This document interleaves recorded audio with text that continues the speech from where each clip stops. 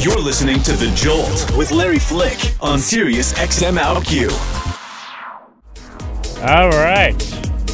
The taste of Shake It by Division 4. It's good, right? 10 before the hour on this Wednesday morning, December 2nd. I'm Larry Flick. You're listening to The Jolt, Sirius XM OutQ. And we want to thank Mandala Rose for joining us. The movie is called All About E. Lesbian hijinks. Lesbian hijinks. One of the favorite topics of Bianca Del Rio. Nothing gets me excited like a lesbian. It does. She was very nice, though. She was nice. Yes. Australian, right? Yes. Yeah. Very good. Yeah. So that is indeed, we've been calling for two drag queens over the air for like the last, 2 years. Mm-hmm. One of them is Alyssa Edwards because she's a disaster and I love for her. You know, she's fucking hysterical and has no idea that she's funny. I know. Like, as a normal person, you can talk to her and she's just as fucking crazy. See, I want her to be my drag mother. I do. And I actually imitate her constantly, but not in front of you. Okay. But we've also been yelling for you with a little bit of fear. No, why?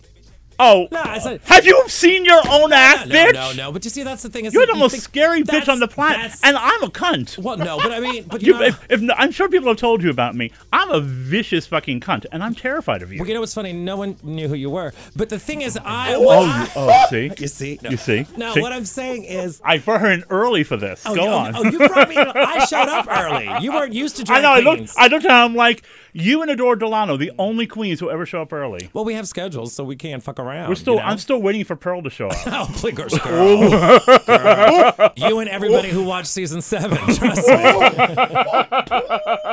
I booked that bitch twice. She didn't show up. But really? anyway. Yeah. Well, she's tired. She's got a lot going on. I know. It's very stressful, Sitting at home, waiting for a call for a job. Yeah, it's pretty difficult. The rest of us that are actually working are pretty good with the schedule. So, are you used to people being afraid of you?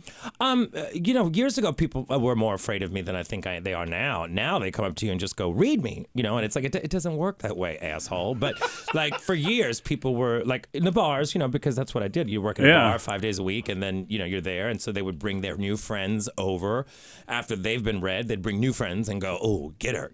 She's horrible. She's an asshole. And they'd tell me shit about them.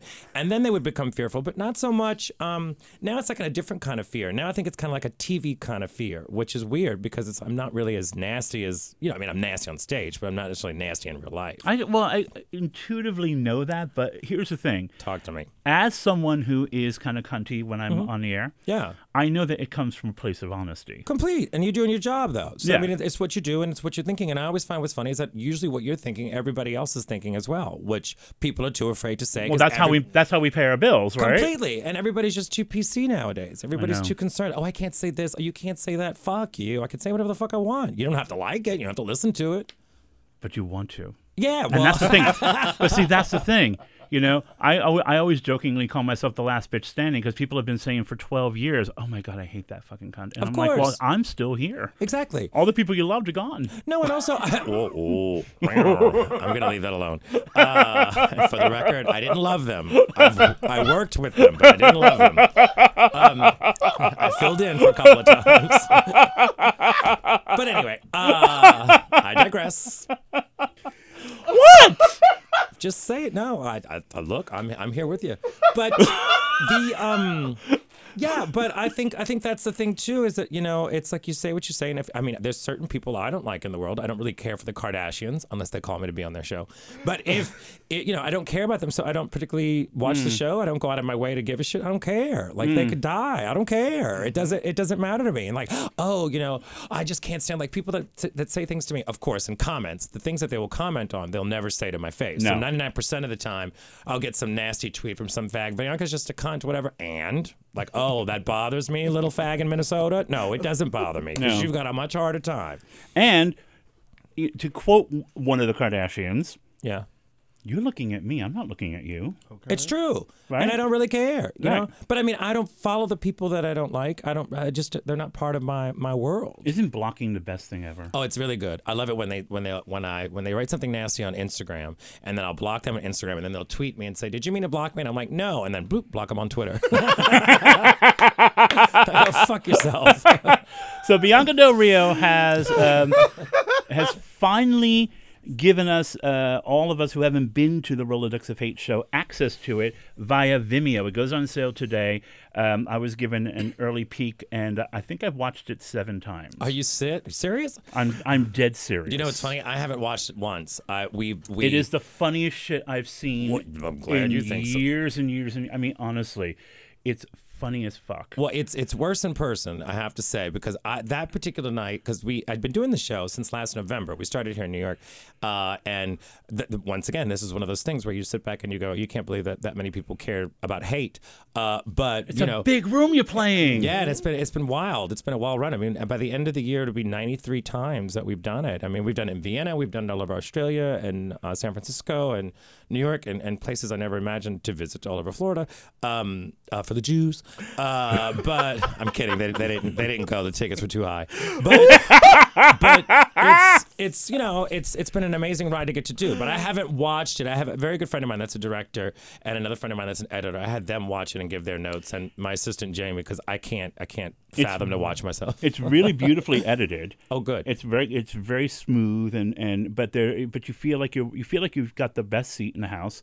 Well, from my mug, you need some distance. But that's the thing. There are some really beautiful extreme close-ups, actually. Oh, stop. Yeah, no, it's true.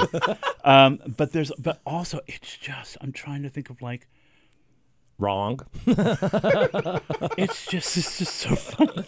Well, I mean, it's honestly, and you know what it is, because you think it's going to be just like ba-dum-bum, ba-dum-bum, ba-dum-bum, but there's actually a really we're going to get into this more after we take a little pause. But the storytelling arc of the show is actually the nicest surprise. Oh, really? Oh, is that because you think it's going to be kind of like Don Rickles or Phyllis Diller. Yeah.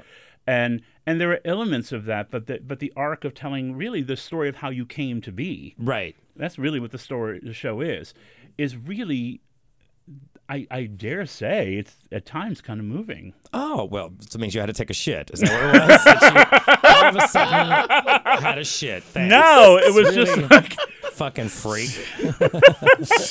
No, she moves my bowels. No, it was really, it's a very funny show, but there are times when where you think, I think I get what she's saying. Well, I would hope you get. I mean, that's the weird thing about it too, is that there is, like, when you see it live, there's some elements that I discuss. Like, usually I'll spend like 10 minutes at the top of the show just talking about all kinds of things. So it could involve Drag Race, and sometimes I usually do a question and answer section, which I don't think is shown. It's maybe going to be something else that we add later. But a question and answer segment, and a lot of the questions are about Drag Race, and they'll ask me things about it, and want to know behind the scenes stuff and who was really a cunt and who's not, which didn't make it all in because I wanted to make it more about the content as opposed to just discussing these other sad whores that I no longer have to work with. But it also dates it. True. It casts it in time, and then suddenly it will be old soon. Right, and also just that for people in general that don't know me from Drag Race, that may be interested, that are Vimeo watchers that want to take a chance. I mean, So that's Bianca Del Rio. We're going to take just a little bit of a pause, and we're going to continue because we have some real questions for this bitch. She's not ready for what we're going to do to her.